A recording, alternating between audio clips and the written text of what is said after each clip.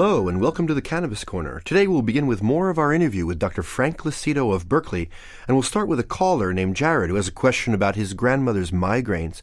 Go ahead, Jared. Hey, Mr. Lucido. My name is Jared Jansen. I'm from Fort Collins, Colorado, and I had a question for you in regards to my grandmother. She's been getting migraines her entire life and has tried every med there is in the book. And I've been telling her about the benefits from cannabis and how that could help her. I've had friends that their migraines have been helped from cannabis edibles. And she tried one day, and it was like her saving grace and has been since then. And I'm just wondering why it is that cannabis is the only thing that works for her, down to kind of like a scientific level on how that is actually affecting her brain and making it so her migraines can get better, and how this can help other people that are having really bad migraines as well. Well, it's interesting that the migraine headache is one of the classic uses for cannabis. Over 100 years ago, when William O'Shaughnessy rediscovered cannabis for Western medicine, that was one of the main things that it was purportedly good for. It really does help most people with migraine in ways that a lot of the other medications are slower to help. So it's interesting that she uses the canna butter. The quicker you get a medicine into you for migraine, the better it's likely to work. So I would have thought that the inhaled method usually is preferred in that sense, because inhaling it, whether it's smoking or vaporizing, gets it to you quicker. But the canna butter, if she puts that in her mouth and dissolves it there, it's going to get there pretty quick. If she puts it in brownies and eats it, it's going to take longer to work. So I'm not sure how she's using it, but I'm really glad that it works, because that's really one of the classic uses for cannabis is for migraine headaches. So I'm not at all surprised that it would work better than any of the other medications. Partly because you're seeing your patients get relief as well? Oh, absolutely. And so that's interesting that you say using cannabis really sublingually, like that is the most quick-acting method, right? Well, the quickest would be the inhaled method. Oh, the inhaled, and then after that it would be sublingual? Sublingual would be the next quickest, because you bypass the stomach and don't have to wait for it to digest if it's sublingual. And then the slowest would be eating something, because then it's going to take about 2 hours on an empty stomach to have the effect, and probably longer if you've eaten something. Whereas if you use it sublingually, it's going to work, probably in a half hour to an hour, maybe sooner. And then smoked or vaporized, it's going to probably work in 5 to 15 minutes. One thought about that is that when you're dealing with edibles, you may find yourself having gone too far. Everyone's got the story about that feeling where you took the wrong corner of the sliver of brownie, or you took a little too much. Do you warn your patients about going too far? Yeah, that can be an issue, especially when it's their homemade brownies or baked goods, because you may not know from one batch to the next how strong they are.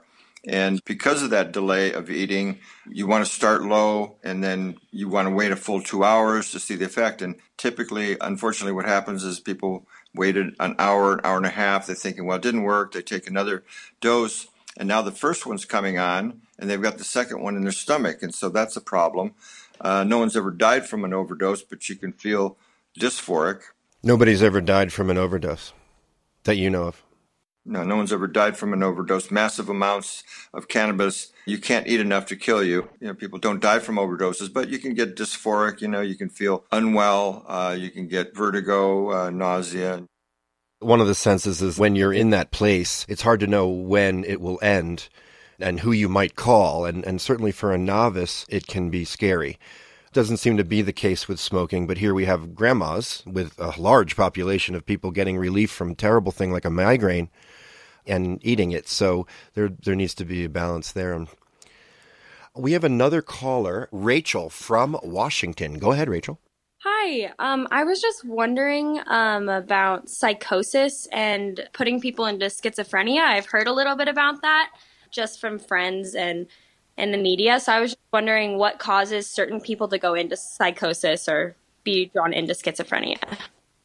I think a few people can have, especially dose-related, especially in users that are not experienced, they can feel a little paranoid.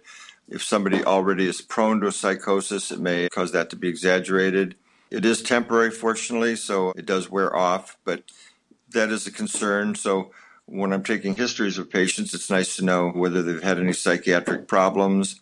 And a lot of the patients coming in are using it for psychiatric problems. So, for instance, anxiety, depression are, two of the top 6 reasons that I would use it on patients. And fortunately, most of them have already tried it, but I'm seeing more and more cannabis-naive patients that want to see if it's going to help. And so the trick is always to start low and go slow on increasing it so that, you can see. The problem with psychosis, the few times that I've seen it, has been people using high doses like dabs or edibles where they didn't really know the dose at first. So that can always be a problem. More and more now, at least in California, I think the edibles have to be marked with how many milligrams, and in some states they're limiting how many milligrams there can be per dose so that people aren't thinking that 20 or 30 milligrams is a dose when maybe 5 milligrams would be an appropriate dose. Doctor, I wanted to ask you about alcoholism. Do you have people coming to you who are looking to get relief from alcoholism with cannabis? Yes, I have had a few people that's what they use it for. Again, most of the time they've already been a cannabis user and they find that they can abstain from alcohol when they have cannabis available. I'm one of the few doctors in California that still does family medicine, so I still do my primary care practice. So I have a number of patients that are not cannabis patients, and one of my primary care patients years ago told me that because he was in recovery, he didn't do cannabis, mainly because he was in recovery from cocaine in this case. And his experience was if he smoked a little marijuana, he then thought that he could do a line of cocaine, and he could not do a line of cocaine without getting back into it. And so that worked better for him is to be completely abstinent through his NA program. And years later, he was still my primary care patient. At this time, he wanted the cannabis evaluation because he realized that he actually could smoke a bit and curb any urges that he had to use it. So from one person to the next, and even maybe with the same person from one time to years later, it may be more or less appropriate to use cannabis if they've got addiction problems. But generally, cannabis is not a gateway drug toward other drugs. It's often a gateway back from other drugs because a lot of people can use cannabis and abstain from the things that they've had problems with. And there is the rare person or the occasional person that probably needs to be away from anything that might cloud their judgment.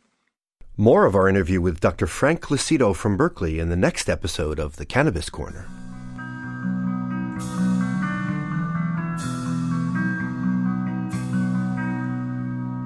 Yield Lab grow tents are the affordable solution to growing without compromising quality.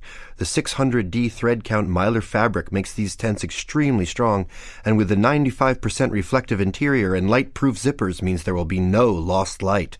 Yield Lab grow tents.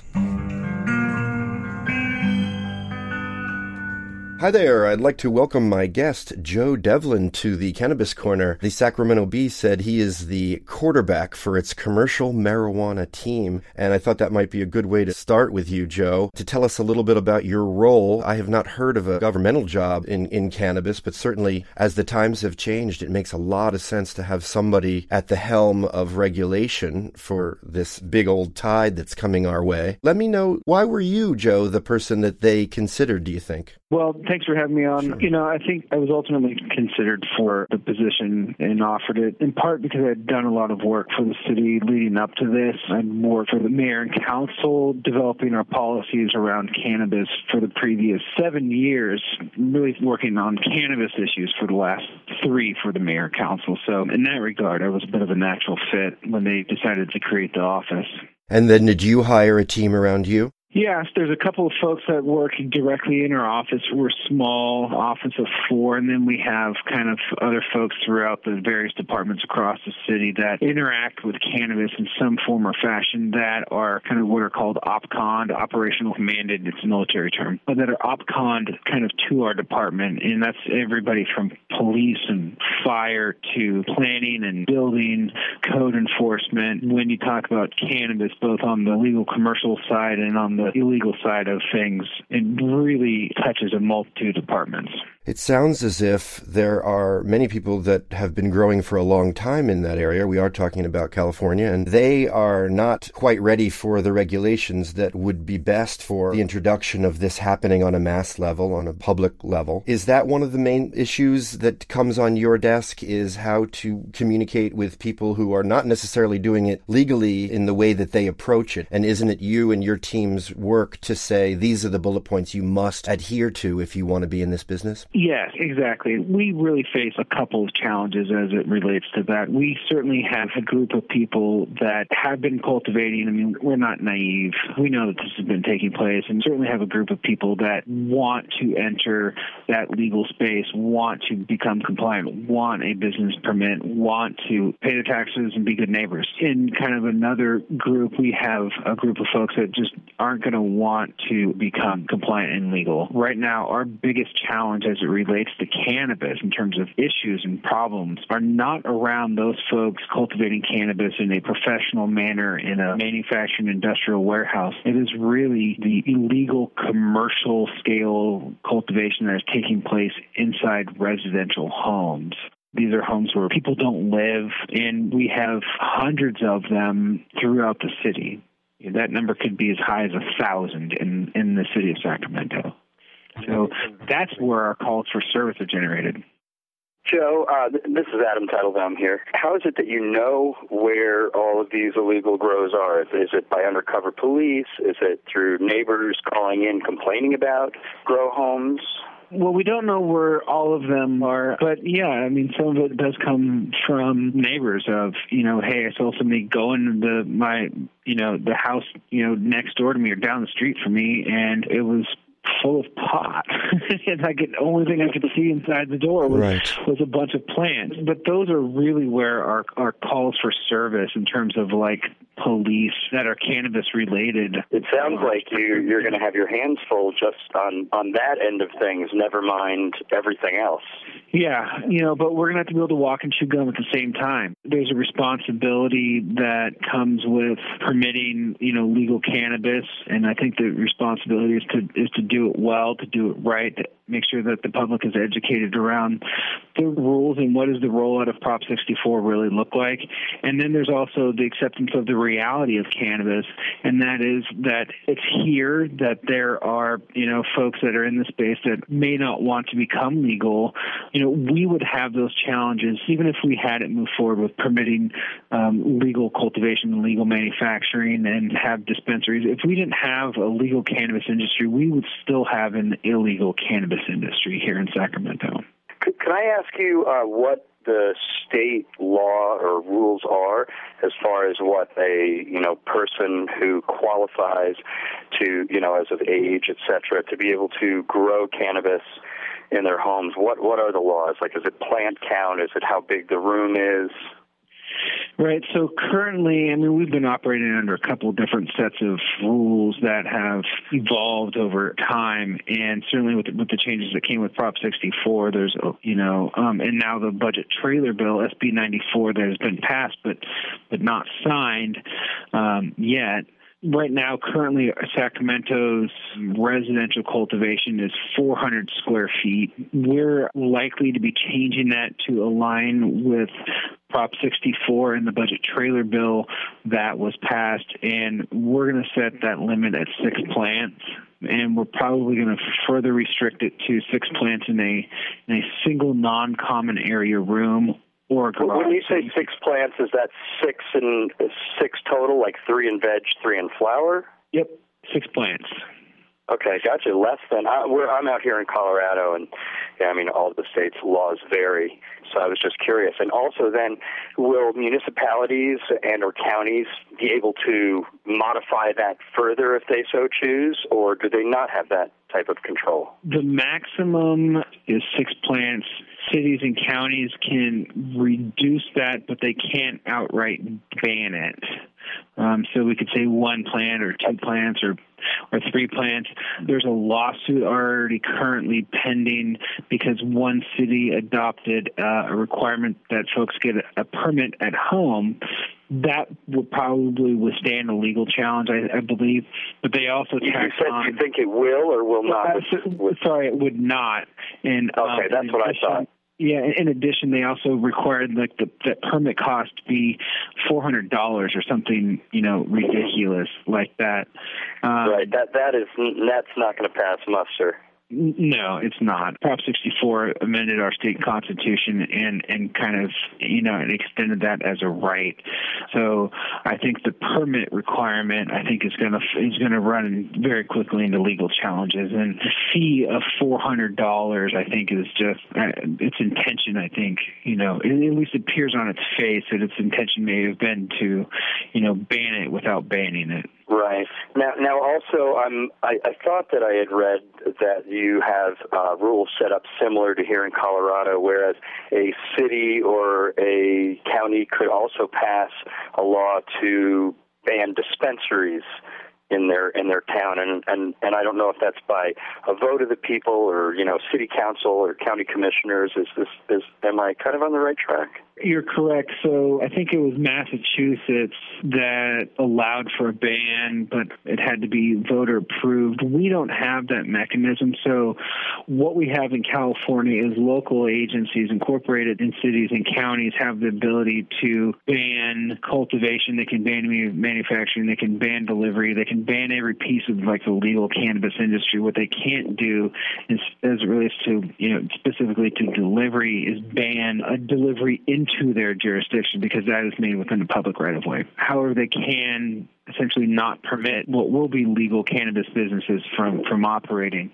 What you're going to see, I think, roll out will be what is really going to be a patchwork across, a state of 40-plus million people. In Sacramento's case is a good example. So the city of Sacramento, which sits in the county of Sacramento, we are a good chunk of the county, but, there are plenty of unincorporated areas and other small cities that are within the county but outside the city. So we in the city have permitted it. The county has banned it, and no other city in the county of Sacramento has permitted it. So right now we have the system where, people are allowed to cultivate inside the city of Sacramento and have legal manufacturing and legal dispensaries, which we have 30. But you leave the city boundary and you go into Sacramento County, and they have banned it all. So is that because those areas are more conservative? Yeah, in a nutshell, yes. I mean, so we have 58 counties in the state of California, and Lord knows how many cities, probably well in excess of 1,000 incorporated cities. County areas, unincorporated areas, tend to be more rural and more conservative by nature. And so there's a county board of supervisors that is the elected body, and they represent not just the unincorporated areas, but, they are also voted on by people that, live in the incorporated areas too. But certainly for Sacramento, the kind of further you get out from Sacramento and kind of the satellite suburb cities to Sacramento are more conservative, certainly than the city as a whole. Did California mostly come up with their framework on their own? Did they look at what other states or even countries are or were doing? I can't speak for the legislature. I mean, you have to talk to Lori Ajax about that. But, I think the people that drafted Prop 64, I think, certainly took a look at other jurisdictions. If you read it, I mean, there's certainly some things in there that were gleaned from other places, I think, like Colorado, who, ironically enough, passed Measure 64 to legalize cannabis. One of the interesting things about doing things now, I think, is that there have been states like Colorado where, California was the first to legalize medicinally in the United States, but Colorado was, among the first to go recreationally and really the first to set up a framework. And so I would think you could look at a state like ours and look at the successes and failures and make that to your benefit. Yeah, we certainly have the benefit of not being the first ones out the gate. I think while it's difficult to take policies in their entirety from, any other jurisdiction because, it really needs to fit California in our very elaborate, kind of legal framework, and certainly needs to fit at the local level. And as you know, all politics are really local, and this is an issue that, the public is acutely aware of, especially when it's starting to be rolled out in their community. But I think what we have had the benefit of learning both from the successes and failures of other states states like Colorado, like Washington, like Oregon, and we're taking those lessons and, I'd say I'm contextualizing them and applying them to what I think the people of Sacramento will look favorably upon. Well, speaking of the people of Sacramento, are you or is your city requiring, having certain requirements as far as what type of lights can or can't be used, or the use of CO2 burners, issues like that on the growing end, both, and do they differ between a personal grow versus commercial grow? No, when it comes to the lighting, I mean, those are really business decisions. I don't think we really have any interest in what type of light you use. I think we're hoping that folks are going to try and be energy efficient, but there's also a market incentive for them to be energy efficient as well, certainly for indoor cultivation. And the same for the people that want to grow at home. We're not going to prescribe any sort of particular light as it relates to kind of the CO2. I'm just kind of starting to get into that, and I think that there's at least a conversation we had around kind of our indoor air quality requirements. So I'm not exactly sure how all that is going to shake out, but I don't think we necessarily need to be prescriptive of about that. This industry is going to change so quickly. I think the best regulations for this industry are really a pragmatic framework with probably more guidelines and recommendations, knowing that everything around us is going to evolve very, very quickly over the next 2-3 years. So does Sacramento allow outdoor cultivation? We don't. As a city, we don't have a lot of agricultural land left. We've built homes on most of it. Like much of America. Right. And someday we'll probably be ripping up some of those homes to get some of the ag land back. Hopefully. But, for the council has decided as it relates to like the residential grows that it was just too much of an invitational nuisance. One person, growing a handful of plants outside can really generate a lot of calls and complaints, and so I don't think the council wanted to deal with it. So all of our cultivation has to be indoors. Understandable. The notion behind regulation with this tsunami coming to our zeitgeist, as it were, leaves one wondering, how do you license businesses? You're going to go from 30 dispensaries to 200 licensed businesses in your area. Is there part of a feeling that this may temper alcohol disease or use? Or right now, currently, the opioid issue in, say, Ohio is hard to believe how many people are passing away from touching and inhaling some of the new drugs that are this particular one coming from China through some kind of terrible cartel. Are the people in Sacramento saying perhaps this will temper our problem with those diseases and ER visits? Or is the impetus a lot about taxes? Well, I think that this has been an evolution. It's been an evolution of thinking. I mean, if you look at the folks that passed Prop 64, that voted for Prop 64, it wasn't just younger voters. If you do a survey of registered voters, over half of registered voters will tell a complete stranger or a pollster over the phone that they've smoked marijuana or cannabis. The older voter now, which is a much likely voter, is now is that baby boomer generation. So I think it is part of an evolution. I think where Sacramento is at currently is that this is here, that these stories of reefer madness and smoking pot will destroy your life forever. We're really just part of a misinformed campaign on cannabis. I don't think that they are acutely aware of the potential upsides of its medical benefits. So I think that's kind of the next evolution. I think right now, generally the people of Sacramento feel that this is here. It's been passed by the voters, and many of them voted for it. Let's create a legal framework for it. Let's assess some taxes on it. And then I think in time, and I don't think it's going to be that long, I think we'll see, some of the other benefits that have been experienced in some of these other states where, opioid overdoses are down. Certainly as new medical applications for cannabis come out, I think that's going to be the next evolution of I think, general thinking. But I think where Sacramento is right now is, it's here. it's legal. Let's create a framework for it. We'll have more of our interview with Joe Devlin, Sacramento's Chief of Cannabis Policy and Enforcement, in a subsequent episode. Thanks so much for joining us. We'll see you next time on the Cannabis Corner.